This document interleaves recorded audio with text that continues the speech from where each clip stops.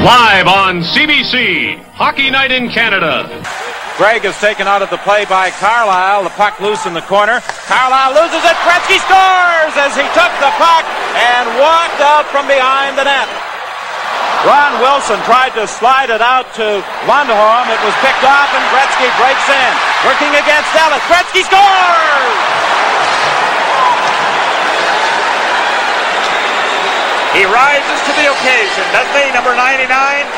Now Gretzky goes back to the net, being harassed by Carlisle. Centers it, they score! Curry deflects it. As Gretzky centered it, then Curry deflected it. A 3-1 game now. The Oilers leading the Winnipeg Jets. The Oilers lead the series 3-0. Gretzky for Curry, going in. Curry scores on the rebound. You know, Barry Long mentioned about second period. Second periods have been the problem with our hockey club here in the playoffs. And it looks like nails starting to be put in the coffin here. I'll tell you what. 11:51 remaining in this second period. Gretzky with Anderson. Gretzky with a drive. The save. They score on the rebound. Anderson. And Gretzky has 5 points on the night. 14:33 the time left in the third period. Loose puck. Here's a 2-on-1. Curry and Gretzky. Curry trying to slide it across. He backhands it and beats Barron as he tried to slide it across for Gretzky. It hit a leg. He got it back and on the backhand beat Barron. It comes out to Randy Carlisle. Pulls ahead to Gretzky, and Gretzky is going to equal a Stanley Cup record. No! He gets it again. Now he scores. Wayne Gretzky with his 7th point. I prematurely said that he would get his 7th point, but he hit the post. They he always just wanted said, to make it exciting, that's all. They always said he had trouble on breakaways. I don't know. It's just a thing with me, you know. If I see something that I like, I have to go for it. And I like what I see, baby. Come here. I got a billboard on a Friday night. Hey. Oh, yes. What did you think of that one? Well, you know, anybody who was a fan of the old Jets, the real Jets, any kind of clips like this, it's all like having PTSD. You know, my favorite part about those clips is when Gretzky's going for that 7th point, and he misses the net, and the crowd's all gleeful. They're so excited. They're down 7-3. They're like, "Yeah, look at that! Woo!" And then he scores. Fuck you, Gretzky. So, this is Mezzanine Sleepover, folks. What's up? What's going on? And it is episode 37. Is it? No, when it's 37. That's right. It is. You'll be listening to this around the... Oh, geez. What would be the 3rd of April? The 2nd of April? Something like that? Yeah. 4th of April. I don't know. I don't know. Shut up. So I'm one of your hosts. I am at Slip with 5 eyes. Slip. I'm at megamix.com, all one word. And once again, we have a repeat guest, our first repeat guest. Oh dear. Yes. I am honored. Hello again, everyone. My name's Philip. You can find me on Twitter at Philip A. Iver, PHIOIPAIVER. Always the pro. The dude who brings a little class to the sleepover every time he comes on. It'll go downhill soon, don't worry. He shows up in a tux. It starts with like the voice just calming to Berdars. Such rants. So we're going to get into some stuff tonight, but I mean, when you hear Phil on this show, you pretty much know we're talking Star Wars. Yep. I mean, they had to convince me. Yes, of course. For like the last 6 weeks when we thought about doing this, Phil nonstop. Star Wars this week? So Star Wars? Are you doing it now? Come on, Star Wars. But good. So we're going to get to that momentarily. Star Wars Episode 3, because what a great movie. Oh yes. But I believe that Megamix, you wanted to tell us a jet story? Well, no, I just had a thought. I had kind of an epiphany this week. Okay. And, so we're, of course, recording this a week before it goes up, so, you know, who knows where the Jets are. But maybe they'll make the playoffs. Maybe. But this is kind of a little... I sat down and I was really thinking about it, and I think that I've come to kind of a conclusion about Jets fans. Oh, yeah? I've decided that Jets fans are adorable. They are adorable. And why is that? They are the cutest things in the world, and I have some reasons why. Okay. I mean, it starts from day one, when the team was moved and Jets fans were all like, richest owners, never gonna have a problem. And now, it's so cute that they're like now budget team 5 years later. Not like the big teams with the big owners. So I find that to be just precious. Is the being able to change their minds on something so fundamental that they trolled people about about how great they were going to be. I think it is extremely adorable that Jets fans believe that Jets tickets are really exclusive and hard to get. One of our pals was on Facebook today selling off a quarter of his season tickets for next year. Oh, yeah. I had to make a point and be like, selling those tickets, not such a hot commodity? Yeah, exactly. I mean, you got it, it's so special. Yeah. Do you remember in the first season when you and I got tickets to see Nashville in the preseason? Like, at the last minute, we're like, we just got tickets. Yeah. So, yeah. Yeah, I remember that. So, it's nice. I find it kind of endearing. Something that I've been seeing that I find to be like, it's like childlike, is like when people are like, there's some people out there, and you can find it. Some Jets fans. I'm not saying all. We should hashtag this. Not all Jets fans. Okay. Just to be safe. Is the people who think that if you're like negative about the team, it affects the team on the ice. Like, don't get so negative. They need our full support. That is adorable. Well, because in the intermissions, they're all checking their Twitter accounts. Oh yeah. They're like, "What's the feedback?" Making sure. The only reason why Pavlik's save percentage is down again is because we all thought it would happen. Yes. Well, yeah. It's a self-fulfilling prophecy.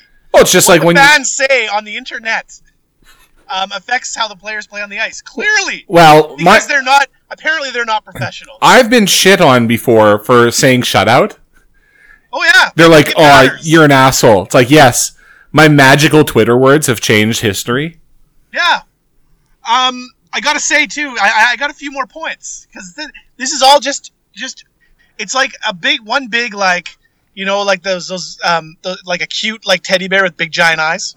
It's like okay. Here's the thing. Like I have a 5-year-old, and like this is stuff from like when he was like just this kind of attitude is like from when he was like a little child. But this one, the love for the GM is absolutely precious because it's kind of like how you love your dad so much when you're little and he can do no wrong. It doesn't matter if your dad like is human and makes mistakes.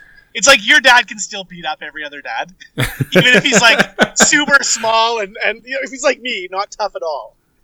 But I'm sure that to my son, I'm like super tough and awesome. But they love, of all people, the fucking GM.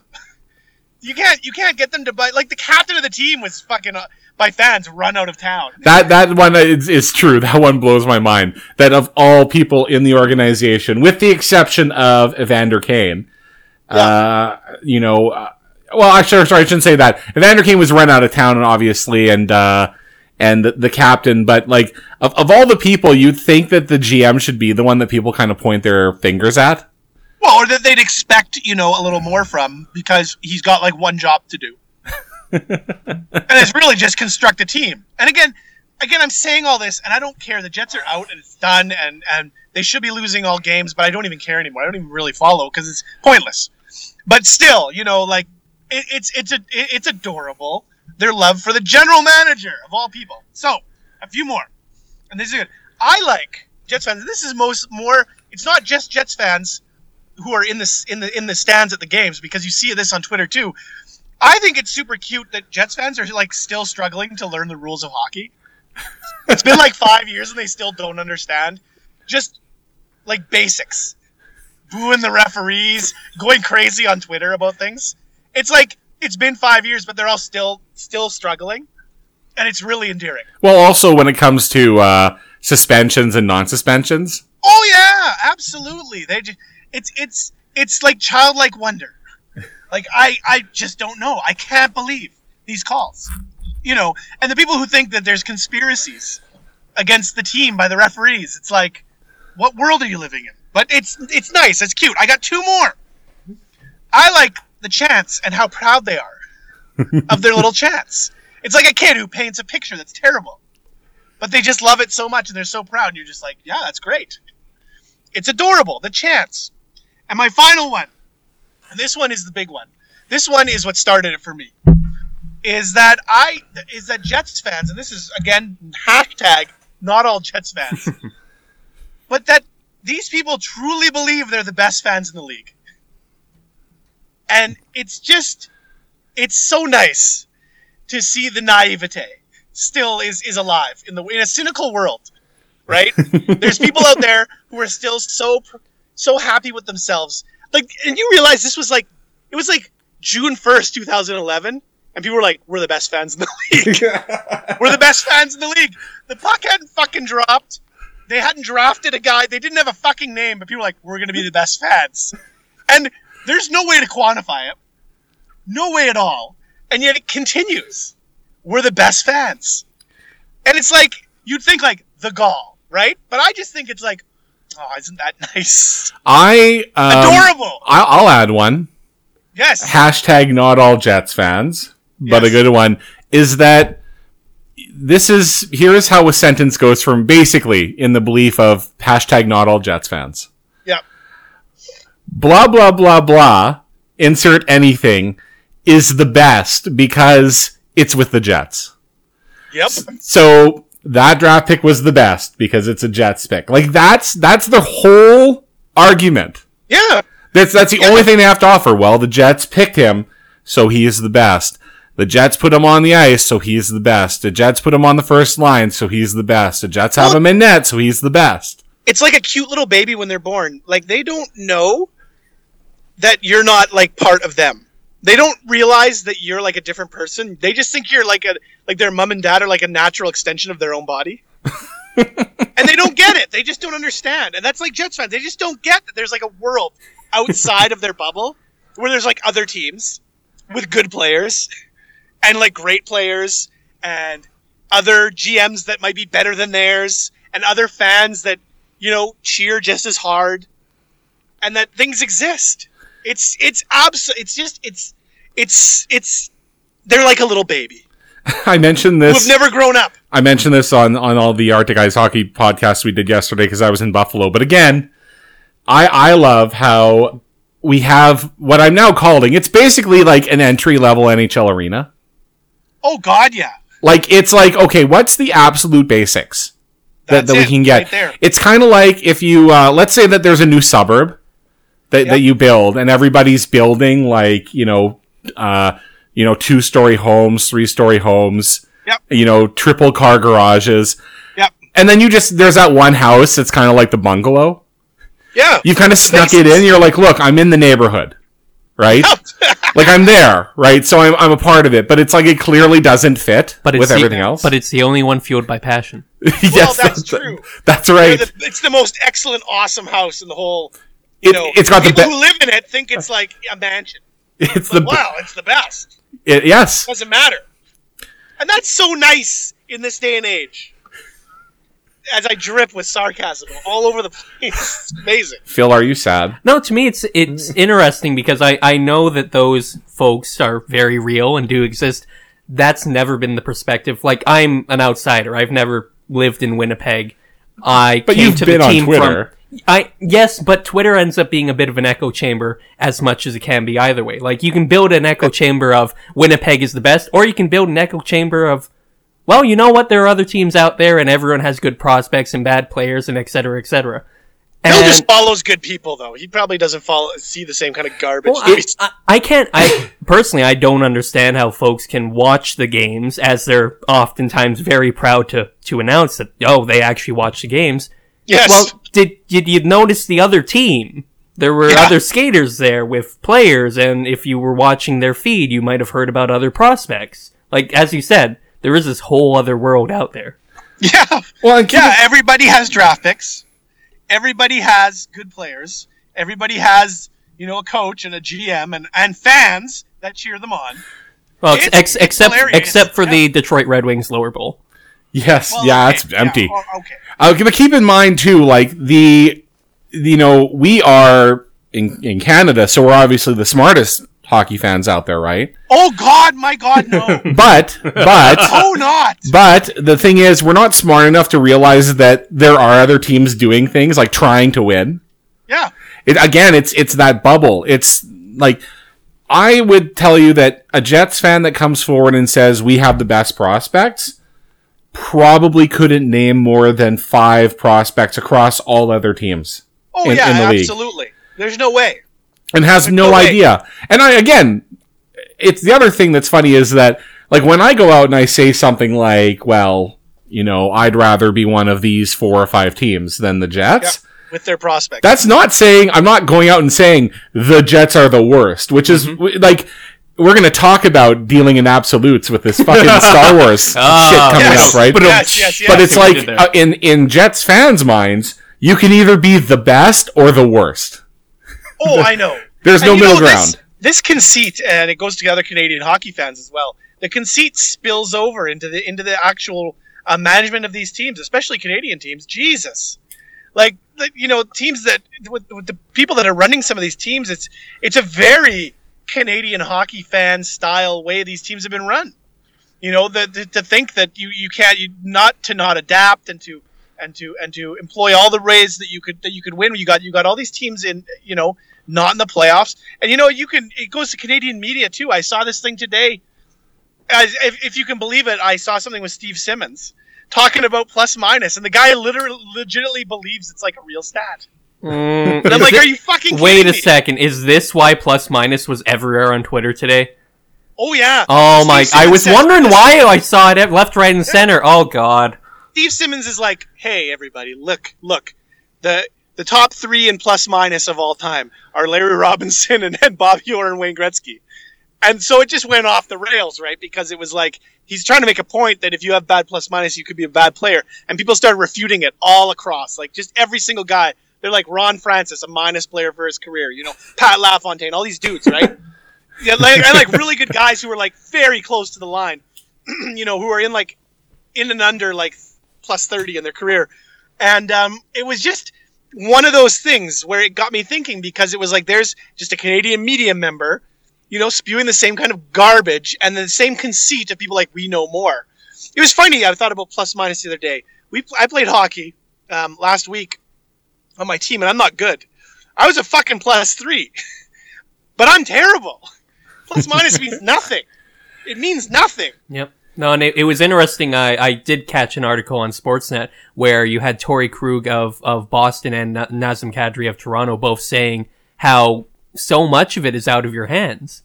If you're on the ice trying to score a goal to tie things up at the end of the game, you're on the ice because your coach thinks you can actually make a difference. The other team scores an empty netter, that's a minus for you.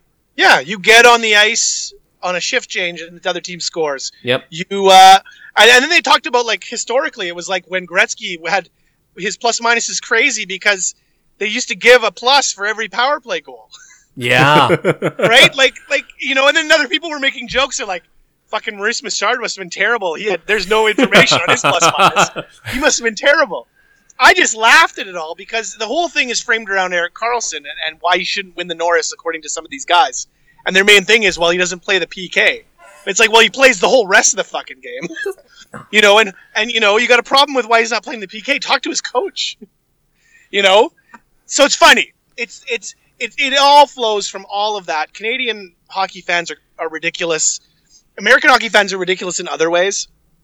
Because most of them get really upset because for them, like, being a fan is like kind of a cool thing. Whereas in Canada, it's not fucking cool to be a hockey fan. It's not different. It's not unique. And so everybody hates everybody else, and it's ridiculous. So speaking of hating, I think we got to move on. Yeah, we do. To the main event. Okay. Because this could take a while. I just need to say, Erik Karlsson, among all defensemen this year, leads all defensemen in average time on ice at 29 minutes a game, 29:07. He already plays in the fucking league. He already plays almost half the game, literally. He's the best defenseman in the league, and he should be a Hart Trophy candidate. Yeah, that's my feeling. So it's ridiculous. Steve Simmons sucks. Anyway, let's move on. So speaking of things that suck, oh my god! Not to spoil the whole review, but this movie sucked.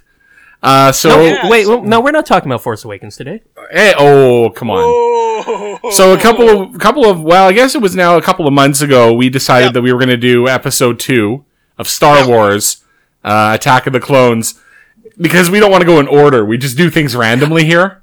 We're eventually going to finish this trilogy, and then you're going to have to watch it out of order. But we're going to talk some Revenge of the Sith, which is the third movie, which some people have referred to as, quote, the good one. Yeah, and I did too. I did too. I'm hopeful that that's past tense. Well, maybe we could go as far as to say, and this isn't high praise, the best one of the three. Yeah, because I don't think you can call it the good one, because I don't think there is a good one. Is this like, that's of the trilogy? We're talking trilogy, prequel trilogy only. Okay, like, is this one of those where, that stool is less dark? That's supposedly better. Yes, it's a good one. I guess so. I guess I've got extensive notes. Phil knows the dialogue to all these movies by heart. I don't know. We're gonna go through these. Last time we did episode 2, we basically almost matched the movie's running time. So I have a feeling we'll probably keep it cracking a little bit faster this time, but you never know. I got a lot of fucking notes. Okay. My theme as we go through this. Yeah. I'm going to point out as much as I can just all the stupid people in this movie and in this trilogy. Yep. Because everybody is stupid. Like, there's no one that you really cheer for in the end. Maybe Obi-Wan, but even him. So I was like, God, there's so much stupidity here. So you'll see that as my theme as we go through it. Yeah, I think that's pretty good. A lot of stupidity. Mine will be mostly how for 2005, this should have been better, just from the way it looks. It's pretty egregious, I think it's some terrible storytelling. That's my main thing. Phil? It's bad storytelling. I have no dedicating angle. I will riff off of YouTube. Okay, so they do the crawl, and it starts in the most terrible way. War! So bad. It should have just been that word in the crawl, just the one word going up the screen. But the one line that's a little interesting that Phil, what was the line that you noted is, there are heroes on both sides. Yeah, what was that? Where? Like, who's the other side? Who's the heroes? You know, the other side. Like the general who hasn't even been introduced yet. I guess so. So they do this crawl, and then there's like this drum beat, and they kind of go down through space. And I just wrote in big caps, too many things are happening. Oh my God. So it's a decent looking space battle. Yep. This is where Star Wars in the prequels is okay. Is kind of the space battles look kind of cool because they can just there's dudes in ships and it doesn't look so egregiously bad. The CG, the space battles are pretty cool. Like when that camera kind of pans down and you see all the ships, it's like, okay, well, it's a war, so we're not talking. A couple little battles going on. It's full scale, though. I don't know how any war like that is sustainable for a long period of time. The ships sitting there blasting each other over and over and over, and nobody really moving. Like the big ships, Yep, and without any emotional investment in the battle itself. No, because all of a sudden it's like, hey, it's the Clone Wars, guys. Well, yeah, and they're coming to an end. It's the robots fighting the Jangos. That's all it is. Right? Yes. So the Roger Rogers. Like, why do you care about? Yeah, do you cheer for the Roger Rogers or the Jangos? So good. So they have Anakin and Obi-Wan speeding in their little spaceships. Yep. And they're trying to get to the main ship to perform a rescue. Yep. And it's nice to see the Jedi not doing a diplomatic mission, though. We've left out a main cast member, R2-D2. Well, yeah, he's in one of the ships, and then there's the useless one, R4, right? Yes. Who lasts? Obi-Wan's droid. Yeah, he lasts up to this movie, and then he gets killed. It's a big kill-off, right? It really is. Took 3 movies, and now that's supposed to be a big death, I guess. It's like, R4, first big casualty of this movie. So the Obi-Wan and Anakin are, of course, cracking wise the whole time, because that's kind of their thing. cracking wise to each other now. Well, and Anakin, this is all cool to him, but Obi-Wan, of course, is like, oh, flying is for droids.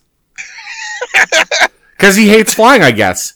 But he's all a good pilot. It's like, oh, I'm a Jedi, but, there's only select Jedi things that I want to do.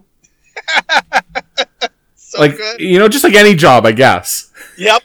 So, you guys, if you want to, I have nothing up until the point where they get to the ship, so I don't know if there's anything else you guys want to say.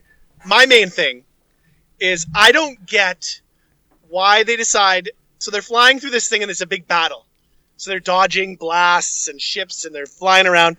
Then, because there's not enough action going on, these little spider robots drop onto the fucking wings and start, munching away at the droids and doing shit, and they gotta...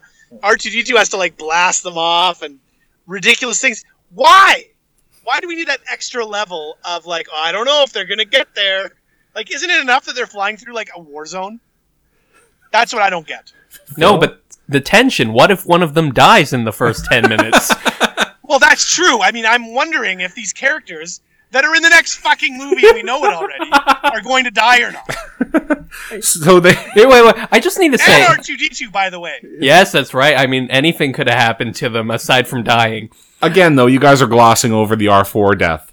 I think that I'm sorry. Yeah. I'm sorry. At no point is Anakin Skywalker shown as being the best starfighter pilot in the galaxy, which is what Al Guinness calls him in A New Hope. Well, he's just confident, right? That's all he is. He's there. The best move he ever does is the spinorama in frickin' Phantom Menace.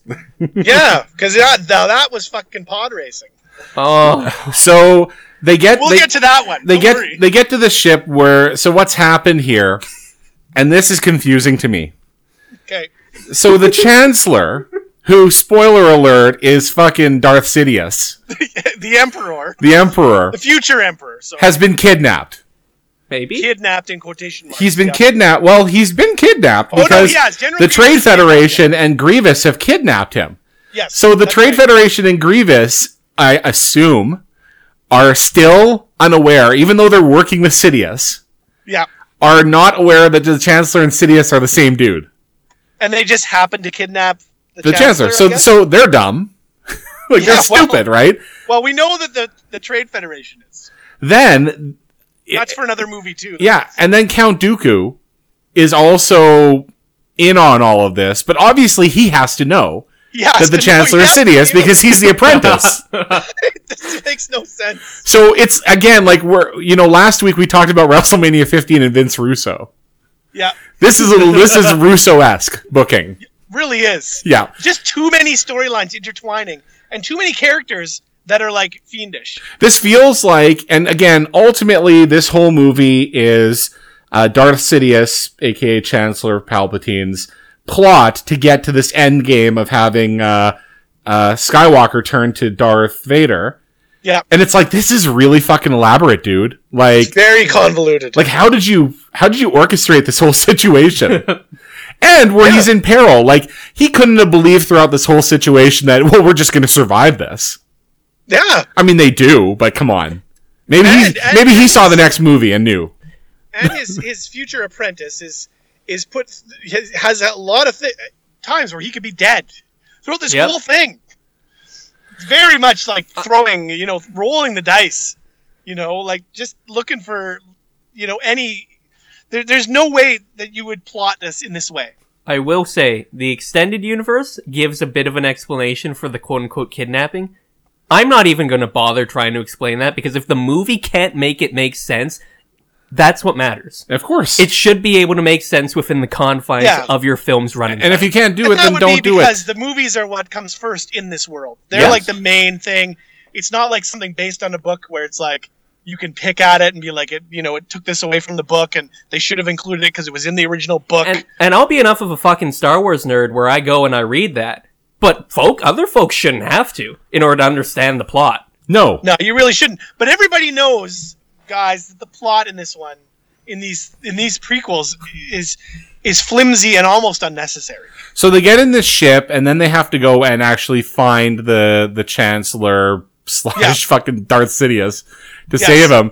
Again, amazing that R2-D2's USB stick works everywhere. It sure does. You can just plug it into any port anywhere. I love that. I love how USB 3.0 works everywhere in the universe. Yeah, for many years, for decades. Yeah. It's great. It's a nice callback. Which they then ruin by having him like destroy a bunch of droids with his fire. They introduced General Grievous. Why does he have to have a cough? Well, wait. Now, General Grievous, they say in the crawl, is a droid. He's only part droid. Yep. He's organic. He's an organic creature. He's an alien that has droid parts. So why does he have a cough? Maybe he smoked a lot. I don't know. It's just like, we need to have him have a quirk. Because there's not enough being a giant droid alien with 4 arms. With 4 arms. I appreciate that everyone else in universe has had to deal with this fellow for, we assume, at least part of the Clone Wars, which is I think 3 years old by this point. Yeah. I don't know this guy from Adam. Yeah. Who the hell is this, and why should I care? In the movies, he just walks on, and the only reason that you would know him, like the only reason I knew about Grievous, is because in the previews to the movie, they're like, General Grievous is in it. Yeah. He's an alien that kills Jedi. He is the fiendish droid leader who we haven't built up at all and will give no explanation for, and will he's the filler. Yeah. And then you know what? Then 4 years later, they make Clone Wars cartoons, and he's all badass and awesome. Yep. But again, I want to watch the movies. Yeah. I want to see this all explained. I didn't mind General Grievous, though. That being said, he's not the worst thing about this movie. Oh God! In fact, he's one of the better things about this movie. So they find, as we'll see as we get along in this. So they find the Chancellor. Yes. And they go to free him, and then he's like, Count Dooku. And they turn around, and Count Dooku's with 2 droids, kind of walks onto this platform. Like the big battle droids, the big necklace ones. And then such an unnecessary CGI jump off the platform. I know. You couldn't just have the guy walk down all menacing. Yeah, you can't just walk down the stairs. That's the thing. I talked about this the last time. Why did they have to do so much and make them so superhuman? All this stuff could be done so easily, and so makes so much sense. I mean, you watch you watch the original trilogy, or you watch Force Awakens, and there's there's kind of a, how do you say, like a real quality to all this? Yep. Whereas in these, it's completely unreal, and the CGI makes it even worse. The flipping, flopping, flying around, as we saw and talked about in episode 2 with Count Dooku, and them clearly, when they have to CGI Christopher Lee's face onto somebody else's body, and it looks terrible. To have him do all these ridiculous moves. So they have them fight again. Two baby faces against a heel. Yep, and Obi-Wan gets punked out. Yeah, Obi-Wan, that's like, Obi-Wan again by Dooku. Yeah, Obi-Wan owns a lot of people in these movies, but he just can't master Dooku, right? No, that's true. But, and again, more bad CGI when Dooku, flings him against the wall with his force power.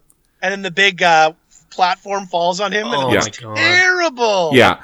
But then Anakin does a good job of, just fucking kicking Dooku's ass, right? And it's the first time where I believe where Anakin looks kind of cool.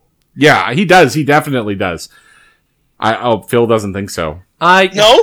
By this point, he's already a bad apple. He's wearing dark clothing and looks sort of disheveled and emo-like. It's so on the nose that it irks me. I can't look at him and think of him objectively. I will agree.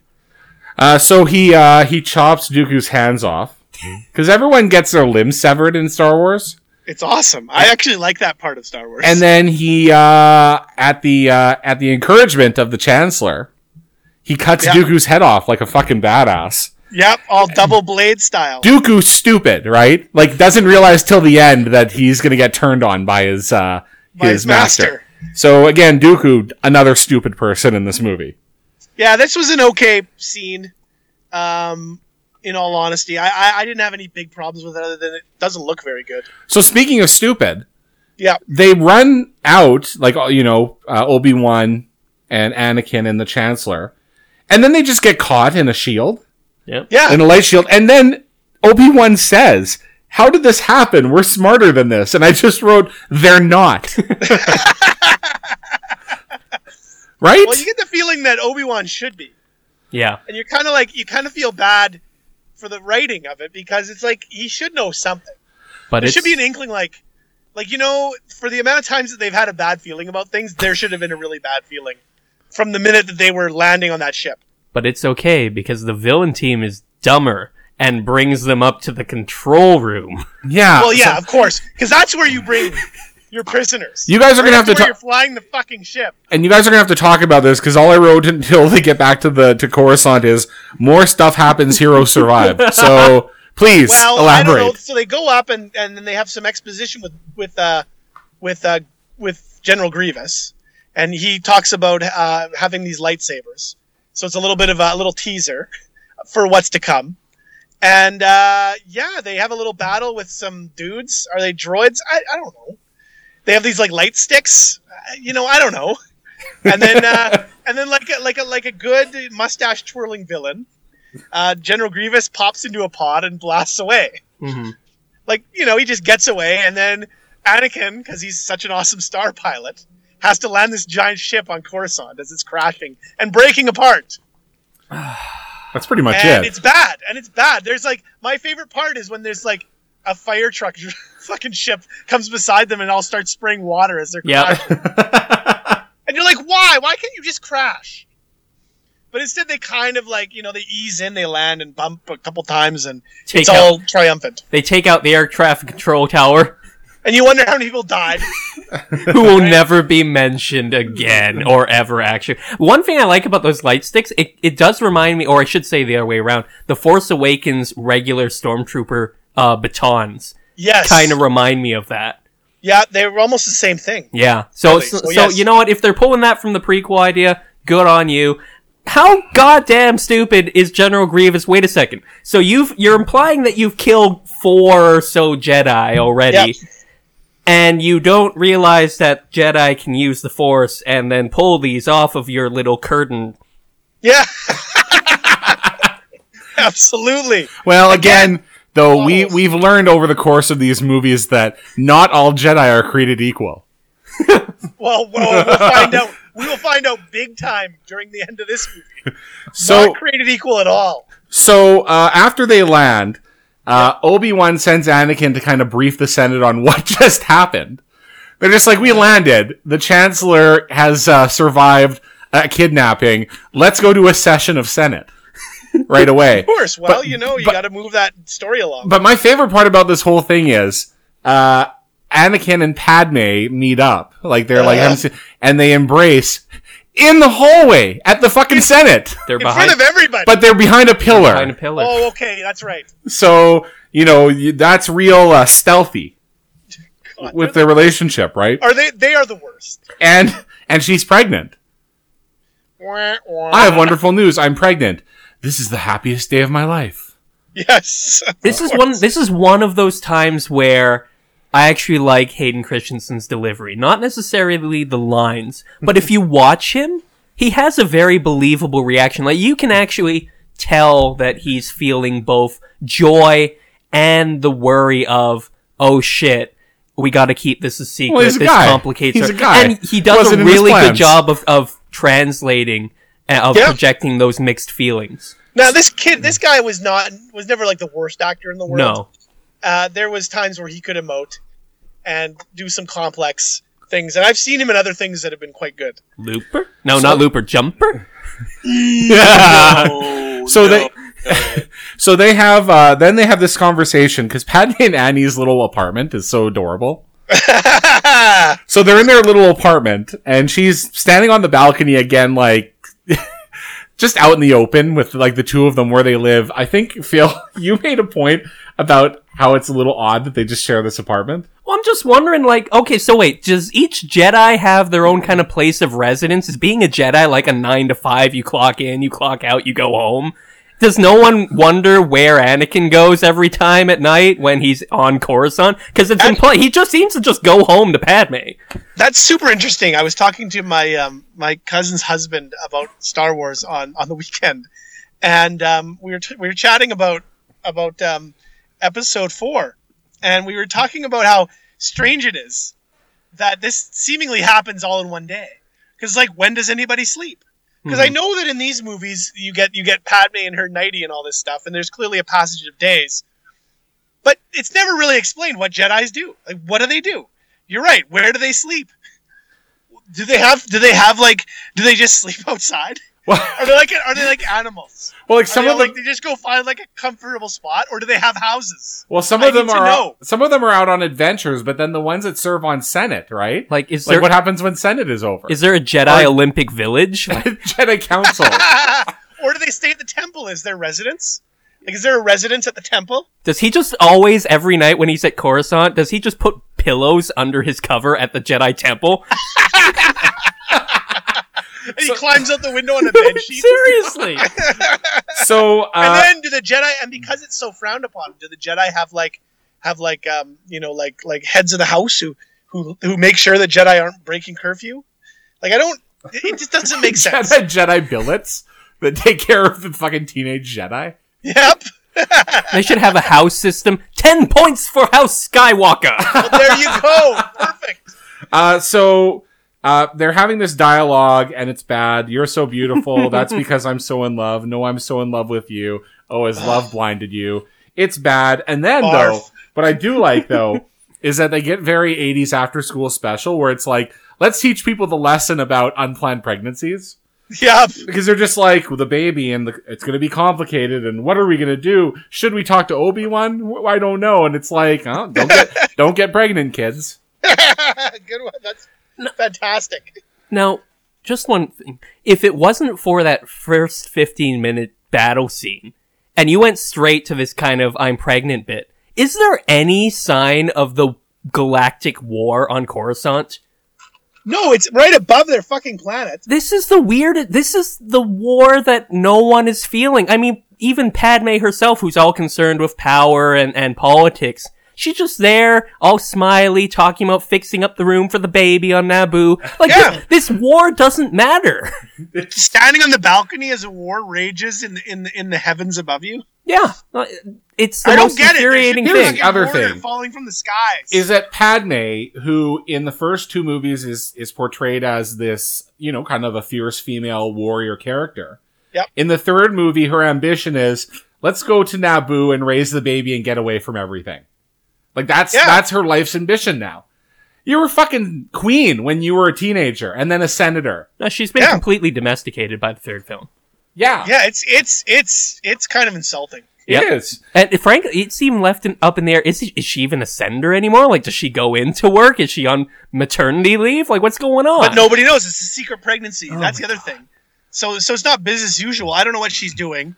It's insulting, and you can see it in the performance of Natalie Portman. Because it's uninspired. Mm-hmm. So then there's the therapy session between Yoda and Anakin. Oh my god. And Anakin is like, I don't want to lose something. I am scared of losing a thing. Yeah. Yoda just doesn't know. He's just like, he's clueless. Like, the most powerful master. He can't read Anakin's mind when he's sitting right in front of him. I know. That's a little strange. That's how bad the Jedi's power is. Yeah. Here's the thing. The Jedi's power has diminished. Right? Why? Apparently. But yet they can still fling dudes all over the place with their force power. Mm-hmm. But they can't sense, things happening right in front of them. And Yoda should know. You know what? He should be like, dude, I know. You're hitting the can't nail on hide the this. head. That's the and nail really, on the you head. could have had a great way to kind of push Anakin into a dark place by having him at odds with Yoda, but instead they ham-fisted in with his madness at the whole Jedi Council, which we'll get to. So then I just put lots of wheeling and dealing. The Chancellor gets Annie on the Jedi Council. I love when you call him Annie. Well, it's Annie, right?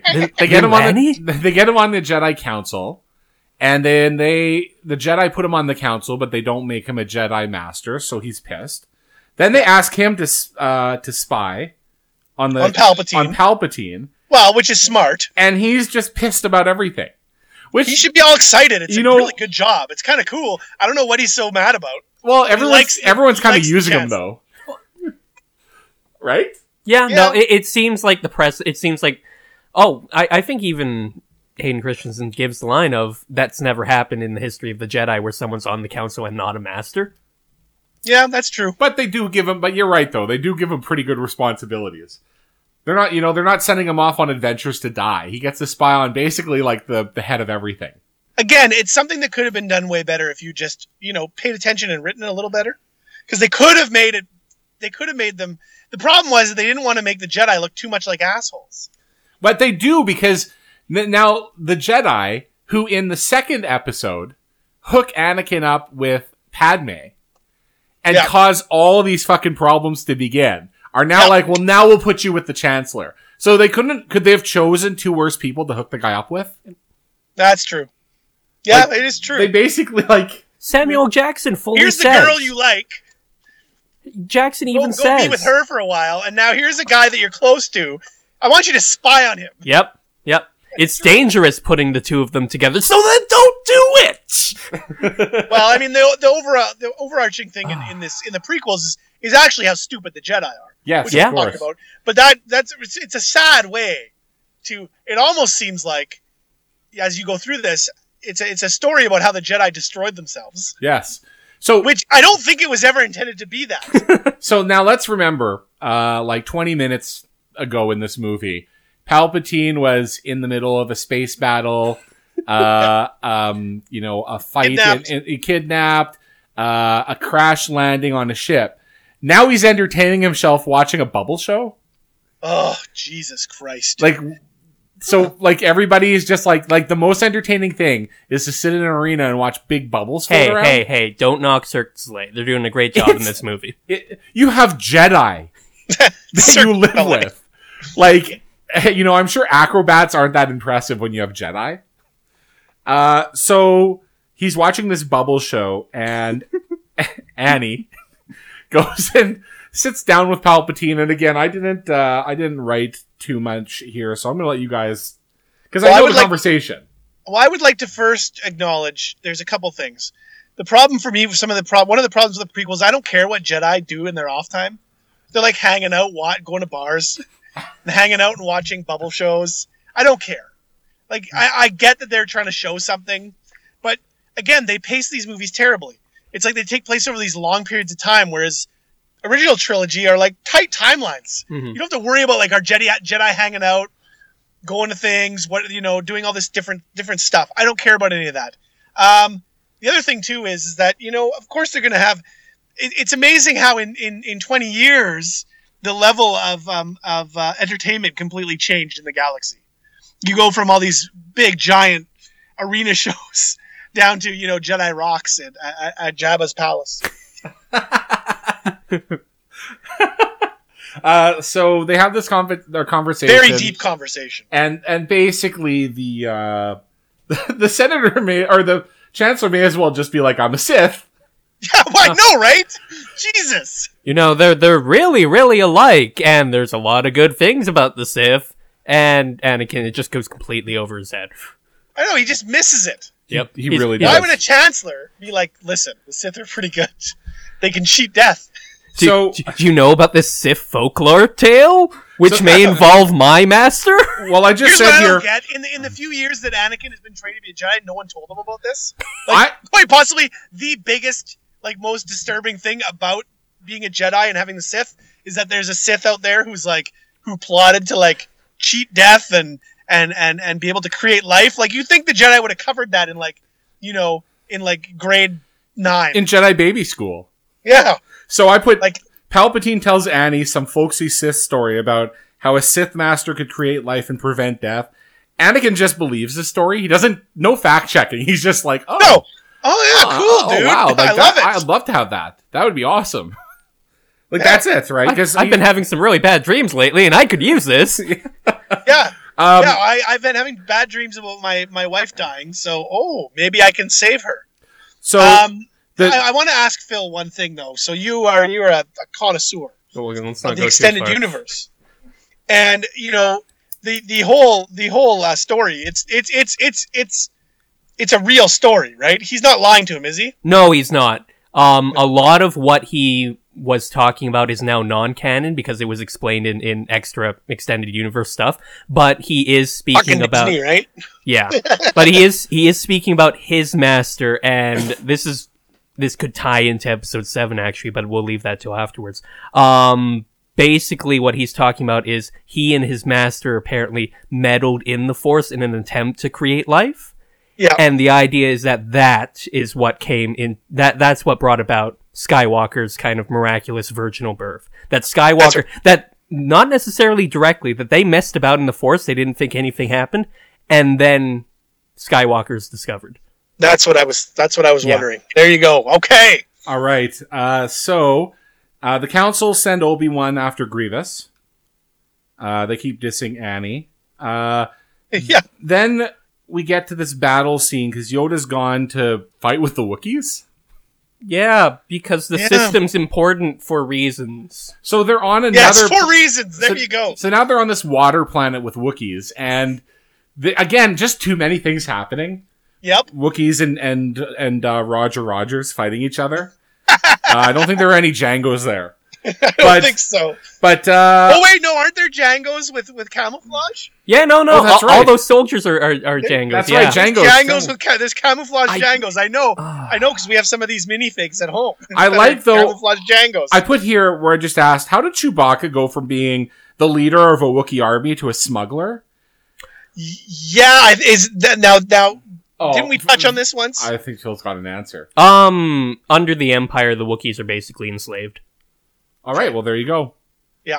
And isn't there some kind of thing where I read somewhere about Chewie killing somebody or something? And yeah. Well, he's disgraced. Well, and in the original ideas for Return of the Jedi, that was supposed to be Kashyyyk, and it wasn't going to be Ewoks; it was going to be Wookiees.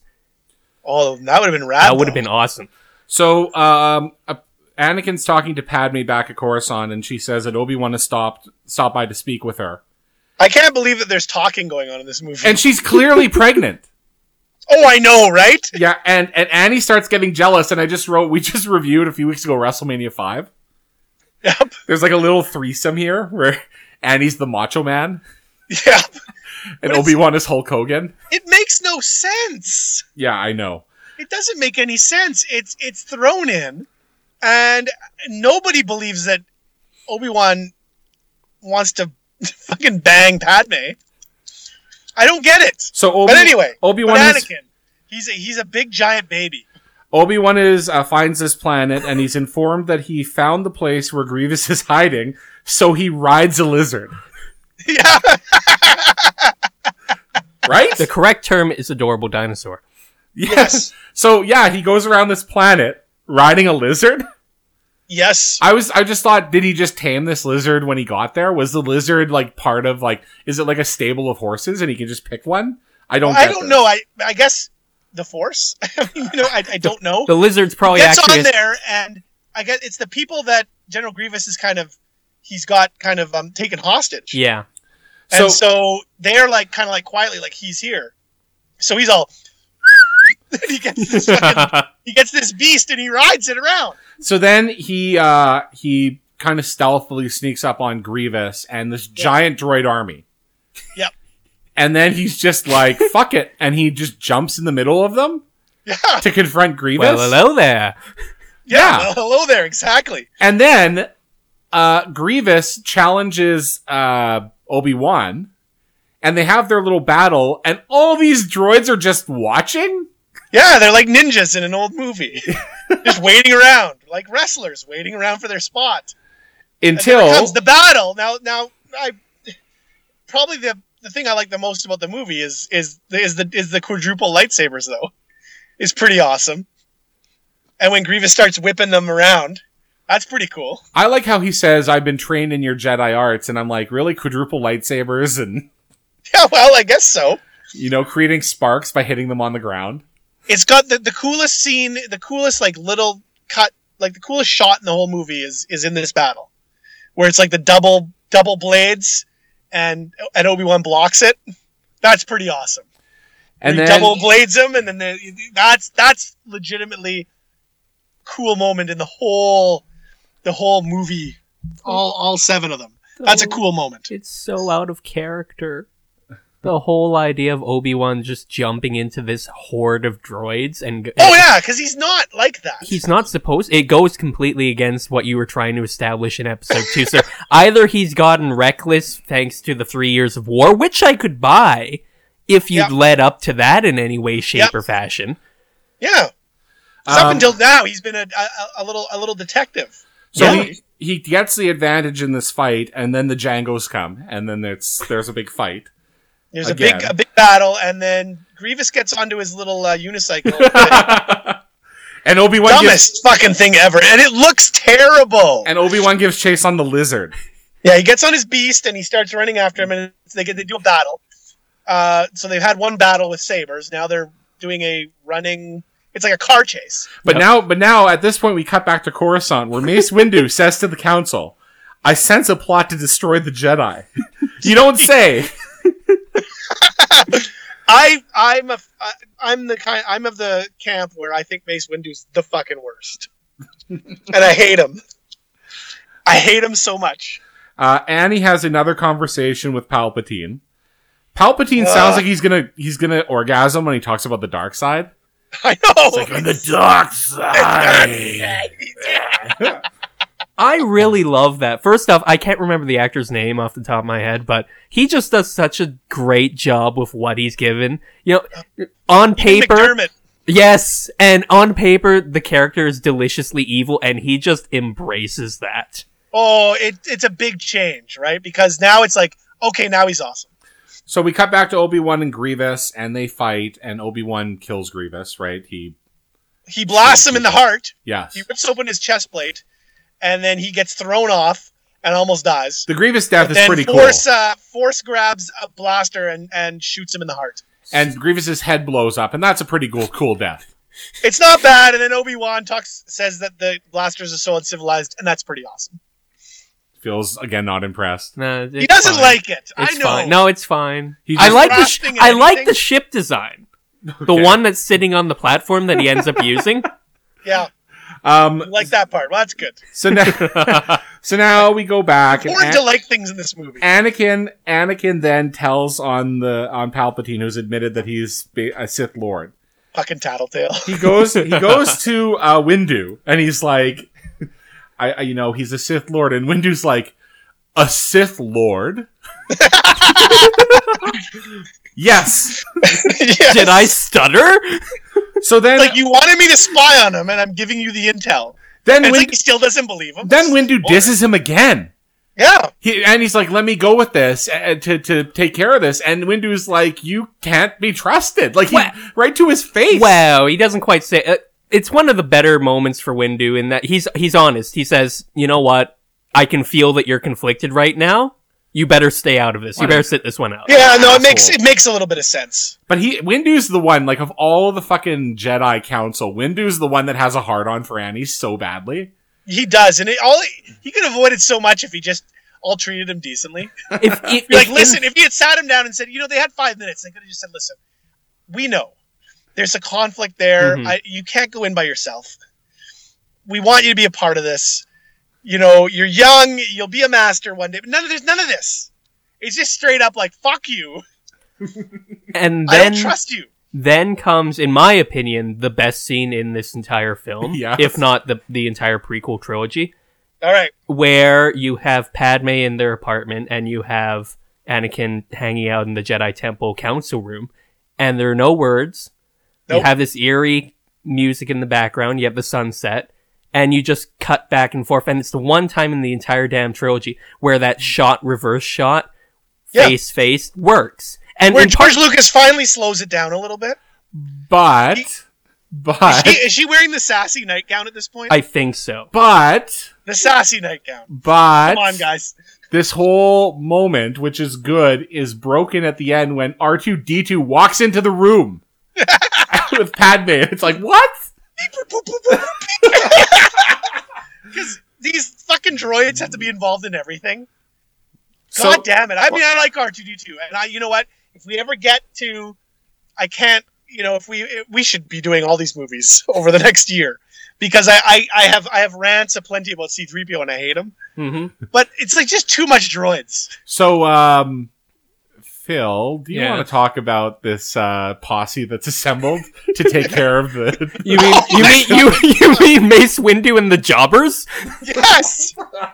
Like, dear Lord in heaven, I enjoy how, we're just gonna stand here and let this Sith Lord stab us individually. I mean, at least the one with dreadlocks puts up a fight for 2 seconds. Oh my god.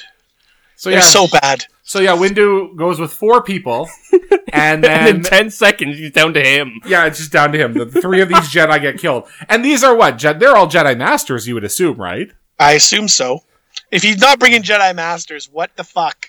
It's kind of a big deal. Did Sidious need a lightsaber too? Really? Of course Really? he did. So, Yeah, I'm on the fence on that. so I'm not sure I like it very much. So then Windu and Sidious have their little battle, and Windu gets the advantage. And Some will argue that Sidious is setting the whole thing up, but Windu gets the advantage. yeah, and Sidious uses Force Lightning, He does, and it Windu can gets block. directed back on his face, Yes, and turns him into evil Emperor. And then Anakin gets fooled. He watches this and he disagrees because Windu says he's going to kill Sidious. Which he should. Yeah. Well, and remember, Anakin has now 45 minutes ago killed Dooku. Yes, cutting his head off. But now remember, the whole idea in Anakin's head at this point, the number one thing is, well, he can teach me how to keep people alive because he told me a story one time. Yes. So that's his motivation in his head. And he's clearly a Sith now. Well, so I can trust him? I don't really care. While Sidious is getting defeated, he says, I am the only one that can save Padme. Yeah. So Anakin, more limbs get cut off. He cuts off Windu's arm, and then Windu gets Force Lightninged out the window. Yep. It's a pretty good death. Finally dies, thank God. God, I hate Mace Windu. I love this transition of Anakin though, because he's talking about doesn't he mention he has to stand trial or something? Yeah. He's And basically trying Anakin to throw Skywalker, anything. by the way, who a movie before this really didn't like the idea of democracy. Now he's just like, this has got to be done the right way. Also, when the Force Lightning shot that kills Mace Windu takes place, one of the best lines in the movie. Phil, do you want to? No, you got this. where Darth Sidious is going, unlimited power! Because you have to know his motivation Yes. at that point, right? I was saying, Alan, before we started recording, you might be on the villain team when your buddy starts yelling, "Power! Unlimited power!" So then, what I love about this is immediately after this, and then Sidious anoints him Darth Vader, and Anakin says he's going to follow Sidious's teachings. Just like that, by the way. But then Sidious says to him, like right off the bat, he's like, only one has actually figured out how to cheat death, but we're working on it. It's basically what he tells him. Like right away, it's kind of like, it's not quite how I sold it to you. He fucks him over. Yep. And Anakin says nothing about it. It's just, I guess it's too late, right? Yeah, he doubles down. Anakin's, well, I've gone this far. So then we go from. By the way, he could. This could have ended. He didn't have to go this far. He didn't have to keep going. But again, it's Anakin. Well, and if we go back to 2, he's trying to avoid the same fate with his mom, where he had the same kinds of dreams.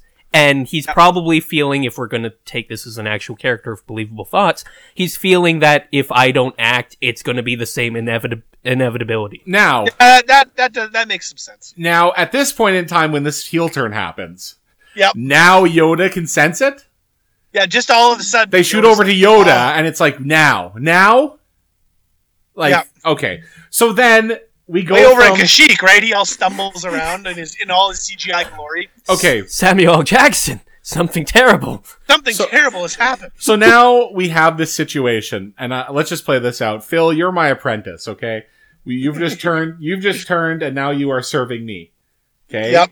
You just turned 30 seconds ago. Yep. Okay, so let's look out the window. You have a new name. Yeah. Yep. Just like Okay. that. Now like here's that, what... like nothing. Jim. So here's what I need you to do now.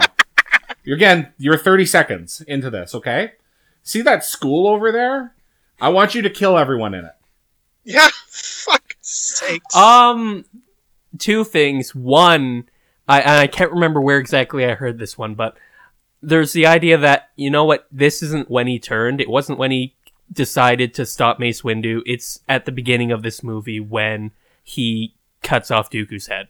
Or you could even argue the village of sand people in episode 2. Yeah, no, that does make some sense. You could, but let's be honest. Well, and like, the way they've constructed the movie, this is where he turns. Well, and definitely going all the way back to 2 or even 1, really, if you look at how he basically subverts the rules and becomes a Padawan when he really shouldn't have.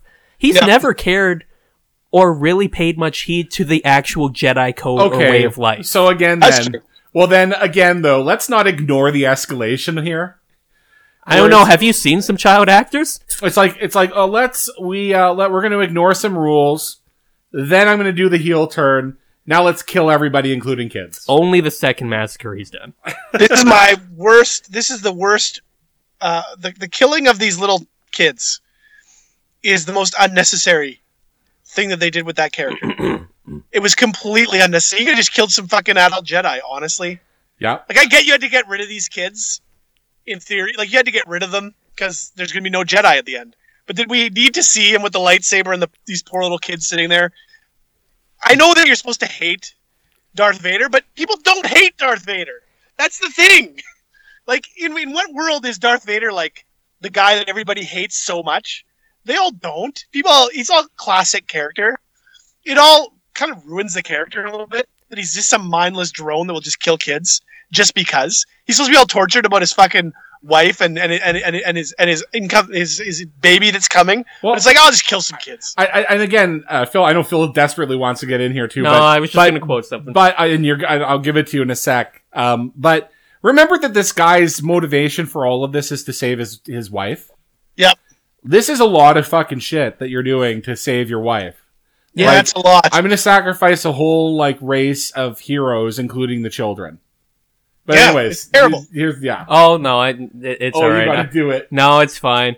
Oh, and you're right. I mean, it really takes away from his redemption in episode 6. Because absolutely, it does. You go from you're a child murderer. Yeah. I don't give a fuck. Yeah, no, it goes from, you know what, we don't know what you were basically a bouncer of the Empire in the original trilogy. Like, you were just some guy outside of the regular chain of command who did the Emperor's bidding. Yeah. But we never got to see the true nitty-gritty dark stuff that would have been implied to go along with that. And this takes it to a whole nother level. With that said, I will say, and I'm not a big fan of child actors, but Master Skywalker, there are too many of them. What are we going to do? Yeah, no, I agree on that. And I will say the kid's double back as the lightsaber goes off is really good. Oh yeah, no, I agree. It's unnecessary. Yeah. So it's unnecessary. You don't have to take it that far. It kind of tainted the character. So then, they go back to the war that's ongoing between the droids and the Jangos. Because we give a shit. And no one cares, by the way. And Obi-Wan's riding his lizard through all the madness. And at this point, another example of fucking jobber Jedi all across the galaxy, right? Yep. So because this is the point in time where while Anakin is and a bunch of Jangos are slaughtering all the Jedi at the temple. Yep. The Emperor puts out his order. Order 66. Which the Order 66 is to kill Jedis. Yep. So then all across the galaxy, they just kill the Jedi. Easily. Jedis have no clue what's going on. They don't sense a thing. Mass deaths all over the place, and the Jedi don't even sense it. They're just hanging out with their Jangos, and then all of a sudden they get turned on over and over and over. And yeah. Are you telling me you didn't feel anything when Penis Head died? Oh, God. He's all running into battle and he'll get shot in the back.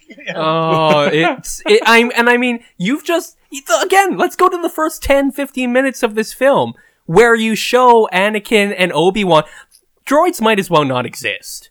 It's a hot knife through butter. It's honestly a waste of the audience's time showing them fighting droids because they're It's so been like that useless. for 3 movies. Absolutely. Oh god, yeah, you're right. We can go back to the first one. But now all of a sudden, oh well, because they're clones. Well, you know what? The clones are just as disposable as the droids. They are. Um, They are. They're. You know. They're. I don't know what. Yeah. The whole thing. You needed to tie it up in a nice little bow. Oh, all the Jedi are killed. Yoda can see all this, by the way, because again Yes. He drops his stick. Yes, that's right. Yes. He's very, very affected. Now, this whole time they have to show you Padme and C-3PO are just still hanging out in the apartment. Yep. Just like what company he must be. Oh God, imagine. Then Obi-Wan, who got turned on, but he gets turned on and goes off a cliff with his lizard into water. And then classic like bad guys. Well, he must be dead. But Obi-Wan can't die, right? Because No, well, he's got his little mouthpiece. yes. No. Little throwback to Phantom Menace. So then And he apparently synthesizes water into oxygen, gets the hydrogen out of it, and allows you to. Yeah, it's like his little electronic gills. So then what I like is that he gets out of the water and then he just goes to his unattended ship and escapes. Yeah. This is bad. Like there's just a bad. ship. There's just his ship that he landed and is just sitting there. The transition. The one he takes is the one on that landing platform where he kills Grievous. Like that's Grievous's ship. Yeah, he just takes it away. Yep. He's like, yeah, I'm just gonna take this ship. Sure. I just say sure. Because I just put because the Django's are stupid. Like they just. Well, they are. So They're mindless clones. all right. So now, one thing that I found interesting is that when Anakin goes and kills everyone at the temple, R2-D2 is with them. Yeah. And R2-D2 just kind of doesn't give a shit. Yeah. Right? I guess on the one hand, he's just a droid, but we've kind of established that he isn't, that he kind of does what's good and wants to help people. And that he feels, empathy. Yeah. And he gets bad at things. Yeah. But I don't know. I don't know how to explain it. he doesn't Again, even... it's just let's throw R2 in there just because. I put here, he doesn't even tell Meepio. Good old Meepio. Yep. Then Annie talks to Padme after he's killed all the Jedi babies. Yeah. I just put he's a psycho. He really is. Yeah. Obi-Wan and Yoda kill all of the Django's. Oh, I guess okay. So Obi-Wan and Yoda then go to the temple, right? They go to the temple. And then they take care of all the Django's. Because of course they can. Well, they're the only competent Jedi left. Oh my god. Yep, that's true. At this point in time, the Chancellor is now doing this speech at the Senate. Yeah. And he says, the Jedi have turned on you and they need to be killed. And we're going to be the new Galactic Empire. And everyone in the Senate's just so happy because they're... All right, sounds good. Because they're stupid too. Because there's this other war going on, but now, it's now the Jedi too. It would have... I could have bought the idea of, you know what, we're just happy for the war to be over and let's reorganize so it can't happen again. I would have bought that if at any point the war seemed to have any consequences whatsoever. No, it doesn't, because it's all just a plot. Because he can end that war in a second. He's got both sides, he's playing both sides. So he's just, when he says it's over, the war's over. Which, and can we, and maybe we're gonna go back on this in a second, but is Newt Gunray just the dumbest person in this entire galaxy? Oh, that's my next Oh note. my God. I knew. Okay, go on. God. Where now Anakin gets sent to what's the name of that planet? Mustafar. Mustafar. So the planet of lava, basically. God. Viceroy Gunray and all of the Trade Federation are there. Yep. So Anakin just goes and slaughters them. Which, hey, you know what? Awesome moment. Well, yeah, Fuck the Trade Federation. God, I hate them. It's a good scene where he takes them out, but they are maybe the stupidest people in this whole thing. Yeah. Oh God, yeah, they're the walking stereotypes, and they're made to look stupid every time. So it's consistent, if not anything. We go back to the Jedi Temple. Obi-Wan manages to change the code in the server room. Yeah, I know, right? It's all hacker Obi-Wan. He's just in the server room and he's like, okay, change the code. Change his name, some hacker name. Yeah. Obi-Wan 69. Hacker Supreme. Packmasters 2012. So then he looks at the surveillance tape and sees that Annie's killed everybody. Hologram surveillance. And what I like about this is he goes and looks, and Yoda's all smug like, I told you not to. I told you you're gonna see something bad. Like, he knows, and it's like, okay, again, it's like, you shouldn't be so fucking smug, dude. Like, you've missed everything for 3 movies. Yep. And now you're just like, I know. Have a look, though. You're like 6 steps behind the whole time. Can the NHL please get these cameras? Because it just has the best angle of Palpatine talking to Anakin post-massacre ever. Like, it's like right above their shoulder. This is a series-wide thing where you're like, if you go back to episode 4 and you're like, where's that camera angle coming from? The hologram with Princess Leia, pleading to Obi-Wan that he's their only hope. It's like a side shot, but she's clearly talking into the camera face first. Yep. They got this wide shot. It's this all the time. Are there cameras everywhere? It might be. And like you can record it with one, but like you could have B-roll on the other one and just have that show. And then like it syncs up the audio for you. I don't understand. Hey, Audacity in Star Wars, it's great. Yes. So then Obi-Wan is like, where do we find Annie? And Yoda's solution is search your feelings. Yeah. It's like, again, it's like, we're smart now. Like, now Jedi just get it. Yep. Search your feelings, dude. I also wrote in big letters, did all this shit just happen within a span of like a day? Oh, what, in a span of an hour? Yeah. It almost seems like some of it, yeah. It's kind of nighttime, right? So Obi-Wan goes back to Padme's apartment because he has to determine where Anakin is, and he actually doesn't. He ends up, Padme ends up going to find him, and Obi-Wan kind of stows away on the ship. But what I like about the conversation is once they're done their conversation, Obi-Wan baby shames Padme. Yeah. He like has a conversation over, and then he looks at her and he's like, Anakin's the father, eh? I'm so sorry. And like says bad. It all like it doesn't sound really sincere. Yeah, it's like he's pissed off and really is that the most important thing right now, dude? So Padme like the Jedi have been slaughtered. Hey, at least you got at least one in there that will like you'd think he'd be like, shit, okay, good. We've got at least one that we can, one cooking. Another moment of stupidity. There is no reason whatsoever that both of them can't go to deal with the Emperor and then deal with Anakin. Yeah. Like, Yoda does a really good job of taking himself out of where he needs to be. Oh, all the time. Yeah, it'll show later on too. Coming up very soon. Yeah, like we need to, like at this point, what's really left if you just let Anakin be by himself for a little bit longer? He's gonna sulk for a few hours on the Mustafar planet. Yeah, it's like we've already, all the Jedi are dead and we've already got the Empire established, so it's like, why don't we just cut the head off the snake now? Yeah, but of course, exactly. But no, you're never gonna get another shot because everything's in kind of chaos. So you might have a chance, but no, it's got to be Yoda's got to go battle him. Yeah. So Padme and Mipio go to Mustafar to find Anakin. Yep. And Anakin, when Padme confronts him, doesn't deny anything that he did. Nope. And she still says she loves him. Fuck's sake, she doesn't. Like, seriously. Like, why would she have a blaster with her and just shoot the fuck out of the guy? Yeah.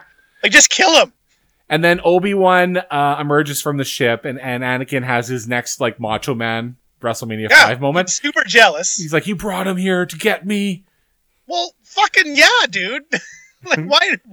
What do you think? Yeah. This guy doesn't think anything through, right? He's not like, okay, I've killed a bunch of kids. I've turned bad. How dare you come to confront me? Anakin, you're breaking my heart. So he gives her some fucking choke action. He force chokes her big time. Yeah, and puts her out. And then him and Obi-Wan have like their big like dramatic moment where they're yelling at each other. Yep. And I like George Lucas's fucking shout out to George W. Bush, where Anakin is like, if you're not with me, then you're my enemy. Yeah. 2005. Yeah, okay? yeah. Like so blatantly like a knock at that government. Yep.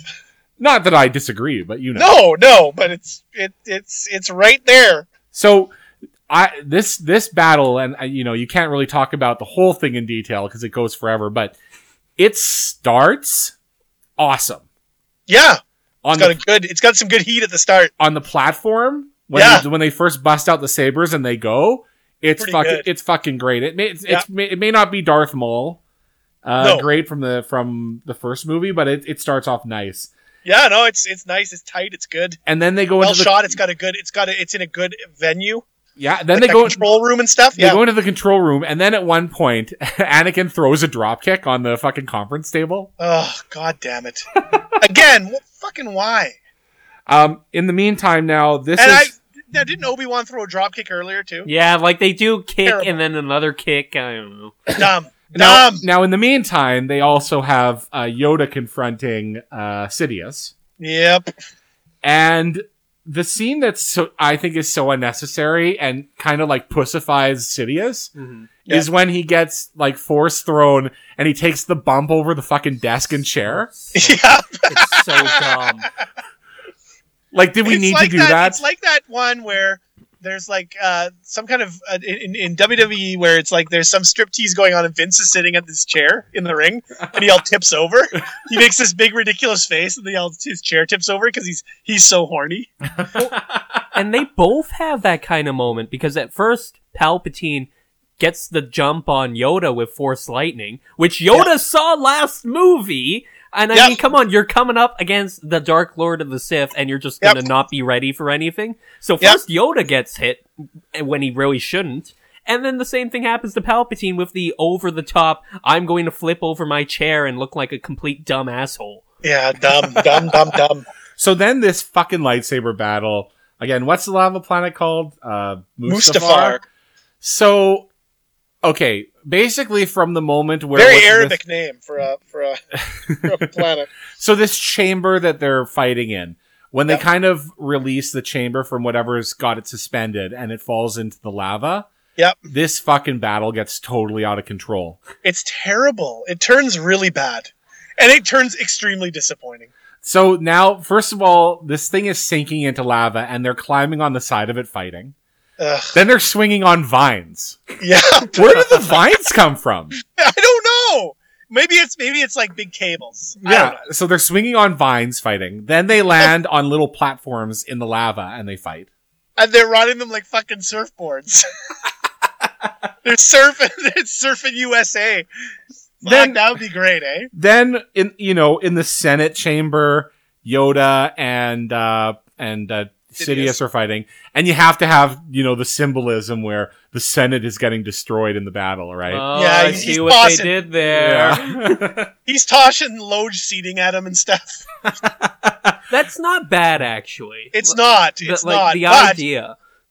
Yeah. Yeah. Yoda basically loses that battle, right? Badly. But he doesn't really. He kind of whips out and runs away. Yeah, because he gets knocked. He falls a long distance. So does Sidious, though. Sidious kind of walks away. But then he climbs back on, and Yoda, because he's small and his claws don't work, I don't even know. In the novelization, if I'm not mistaken, the author mentions something about, and I don't know where else this is. Apparently, Yoda used up all his Force energy.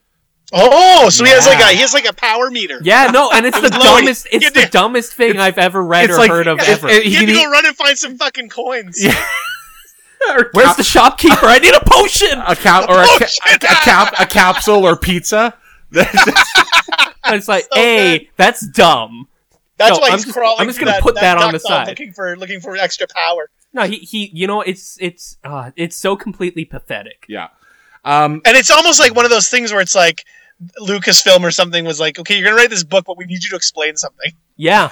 So figure it out. So you got low on force power. What?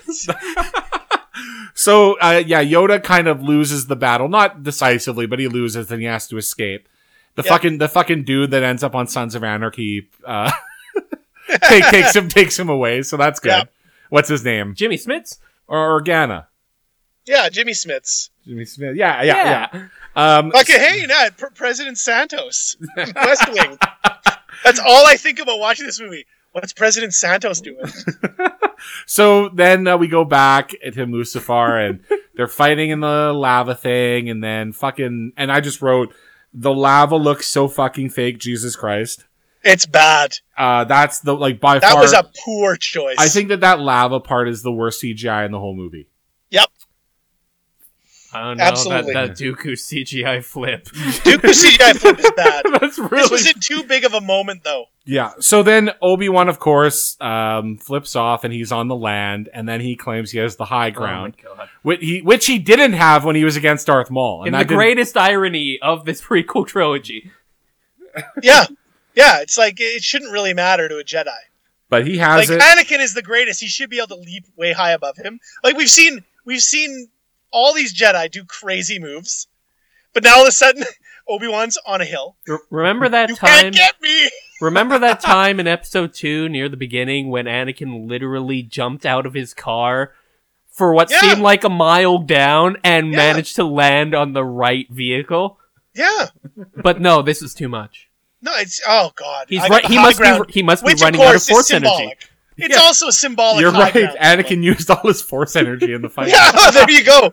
This was a symbolic high ground, though. So Anakin makes his move, and he gets 3 limbs chopped off.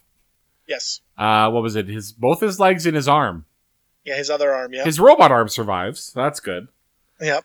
And, well, you know, Obi-Wan not powerful enough to do all 4 limbs. And logistically that doesn't work. And then Obi-Wan, being the wonderful Jedi that he is, takes that opportunity to shit all over Anakin. I don't fault him for it. Yeah, I guess so, right? You know what I Fuck do fault Anakin, him for? honestly, fuck Anakin by this point. Yeah, and then Anakin really, Obi-Wan should have finished him off. There for you God's go. sakes. Well, I agree I wrote that too. So then Anakin gets burnt up. And he's still alive. It's not like you get fooled to thinking he's dead. He's crawling around. He's crawling and screaming and moving. And Obi-Wan just walks away in disgust. And it's so bad because this was so easily fixed by having them both be injured and have Obi-Wan be able to get away and have them kind of not be in the same vicinity. Yeah. Yeah. You know, or have him think he's dead. Yep. But he doesn't. Yeah, but Obi-Wan is scot-free. Like not finishing the job. Like, not only that, okay, so let's say that Obi-Wan's never going to kill somebody because if he doesn't have to. What other business does he have on this planet until someone comes to take care of this? Well, yeah, I mean, this is the guy you have to kill. You know? Yep. Or the Emperor could have come and and fought him off. Yeah. I don't know. In the end, they both fail. Oh, yeah. Yeah, very much so. Obi-Wan leaves the planet with Padme, who's dying but giving birth. She's losing the will to live. Yes. It's so fucking dumb. And so she's having the babies. I thought they should have just had it be like she's been force choked and he's basically killed her. But losing the will to live, she was just choked the fuck out. Isn't that enough? So she's giving birth, and she's still, her dying words as she's dying, they're still good in him. She's stupid. Yeah. Yep. But there is, as we see later on, 3 movies later. I guess they're still good in him. That's not entirely inaccurate. I just think, saving Luke Skywalker in the end is not redemption for all this. No, it's not. Not anymore. Not the way that they wrote this movie or the last one. At the end, he still only cares when it's his own family. He's still a terrible human being. Yep. He goes through 19 more years of, again, effectively being the Emperor's mafioso. Yep. Just going around killing people and doing the Emperor's work. But when it's his own son, then he cares again. That's true. If anything, that's actually one of the more consistent character traits. That is true. Yeah. So of course, she gives birth to Luke and Leia. Yep. There's a whole, they basically now, we gotta speed through stuff because we gotta fucking tie in shit to the next movie as best as we can. No, here's Jar Jar. So here's the 2. Oh god, yeah. The 2 kids are born. And the fucking we immediately, as they're born, we have a conflicting report because Leia apparently remembers her mother. But okay, yeah. So Force vision. So we figure out where Leia and Luke are going to end up going to. So we established that we wipe. Mipio's memory gets wiped. Yep. So now he can't remember and stuff. And then R2D2 cares because he speaks in beeps. Yep. But they don't wipe it, and everyone understands R2. So couldn't he just be like, yeah, Luke, that's your dad. I don't know why. I mean, yeah, any of those times in the X-Wing, you'd think like He'd be like, R2 beep, beep, would've beep, told beep, beep. Luke. He's my what? Yeah, what? You remember him? Tell me about him. Yeah. He killed babies. Yeah. I don't know. Like, And what the fuck? well, and don't forget, they also wipe Obi-Wan Kenobi's memory of R2-D2. Yes, apparently. Yes, they do. Well, maybe he was just really old and senile. Yeah, and then they also there's something else that they established in this scene. That they can live forever. They're just Yes. They're just like, Qui-Gon can live forever, because it's like, well, we need to have an explanation for why They can appear later on. Obi-Wan can appear and Yoda can appear, so they're just like, figured it out. I will refute this with, no, you didn't. Yeah. It was just a Jedi thing. And it's still, it made more sense that Anakin appears at the end of 6 without this explanation. Because at what point does Qui-Gon go up to Darth Vader and say, hey, do I got a trick for you? What I like about it, and of course the irony is that the Jedi have actually figured out how to live forever, right? Yeah. And so Anakin made the wrong choice. Though that being said, it's only Jedi that seems to be able to live a bit forever. of a sausage fest. Yeah.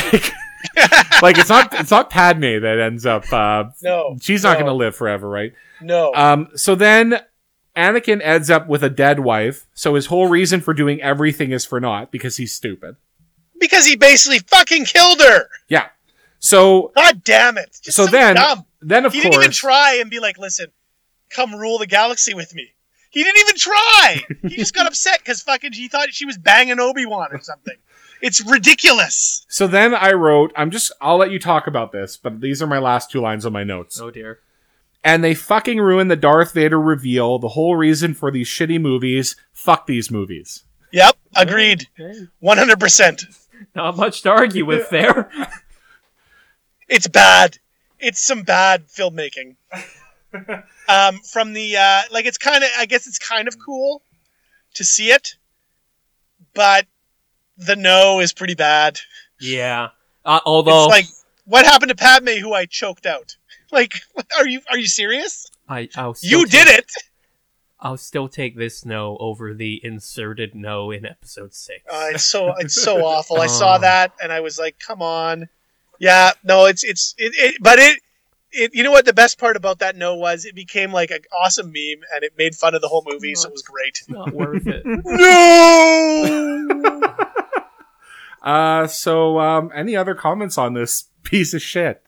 It's really bad. Again, man, I said this at episode 2, and I hadn't watched this before this year in about 10 years.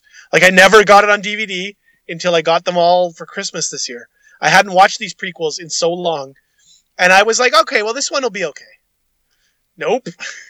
Not at all. Really bad. Badly done. Poorly made. A bad payoff all around. That's the intro. There's the end. All right. Skinny. I don't know why I picked this, just because. Well, it's on Skinny Bob. It's a classic. Yeah. So that's not The Force Awakens. That's Attack of the Clones. No, it's not. No, it's not. It's Revenge of the Sith. It all blurs together. Yeah, it's like this piece of shit and this piece of shit. One day we're gonna have to do the first one, right? That'll be amazing. I mean, I think it'll be a little more fun, honestly. Well, the best part, I think it's a little bit more. I would say Phantom Menace is a little bit more kind of naive and silly. There's a lot of things to pick apart, but it's got a little bit different tone than this. This was supposed to be pivotal, and it absolutely wasn't. Use all bomb band. Can we agree when we do that fucking movie that we can just skip an hour and just write pod race? Yeah, exactly. Sold video games. Like, that's what it is. Really good video game. That pod race video game was rad. It's like Mario Kart, basically, but with Star Wars. Well, I'll say this about Revenge of the Sith. Anakin had some cool long hair. I'll give him that. He looked kind of cool in this movie. Yeah, he didn't have that little shitty fucking braid. Yeah, he looked good. I'll give him that. Obi-Wan too, both of them. Obi-Wan had the battle. It was awesome. My end positive note: the score is one of the better in the entire franchise. Yeah, it's pretty good. It was still, I think, the best one of the 3. Yeah, probably. So yeah. There you go. All right, yay, so yay Force Awakens. I mean, yay Revenge of the Sith. Yeah. So our next episode, I'm not 100% sure if we're going to be out in a week because I'm coming to Winnipeg. Yay! So we're going to do tapings when I'm there, and we're going to figure some stuff out. So we'll keep the 5 of you out there listening to this appraise of our schedule. It'll be a super special when you're here. I think it's going to be good. So in the meantime, I am at Slip with 5 eyes or Sleep. At megamix.com, all one word. And at Philip A. Ivor. And Philip is going to be asking me probably as soon as we stop recording this. So when are we doing episode 1? When's episode 1? No, I know which one we got to do next. The holiday special. Oh, God. If we can find it, Jesus. I absolutely will. We could pair them both together. Oh, if we can find it, I will absolutely do that. Well, it's on YouTube, I think. I think so, too. Yeah. I think it's terrible. At Christmas, I listened to a number of shows review it, and I was like, I have to see this. All right. All right, folks. So, anyways, we will see you all in a week to 10 days, right? Yeah, sounds good. All right, ready? Go!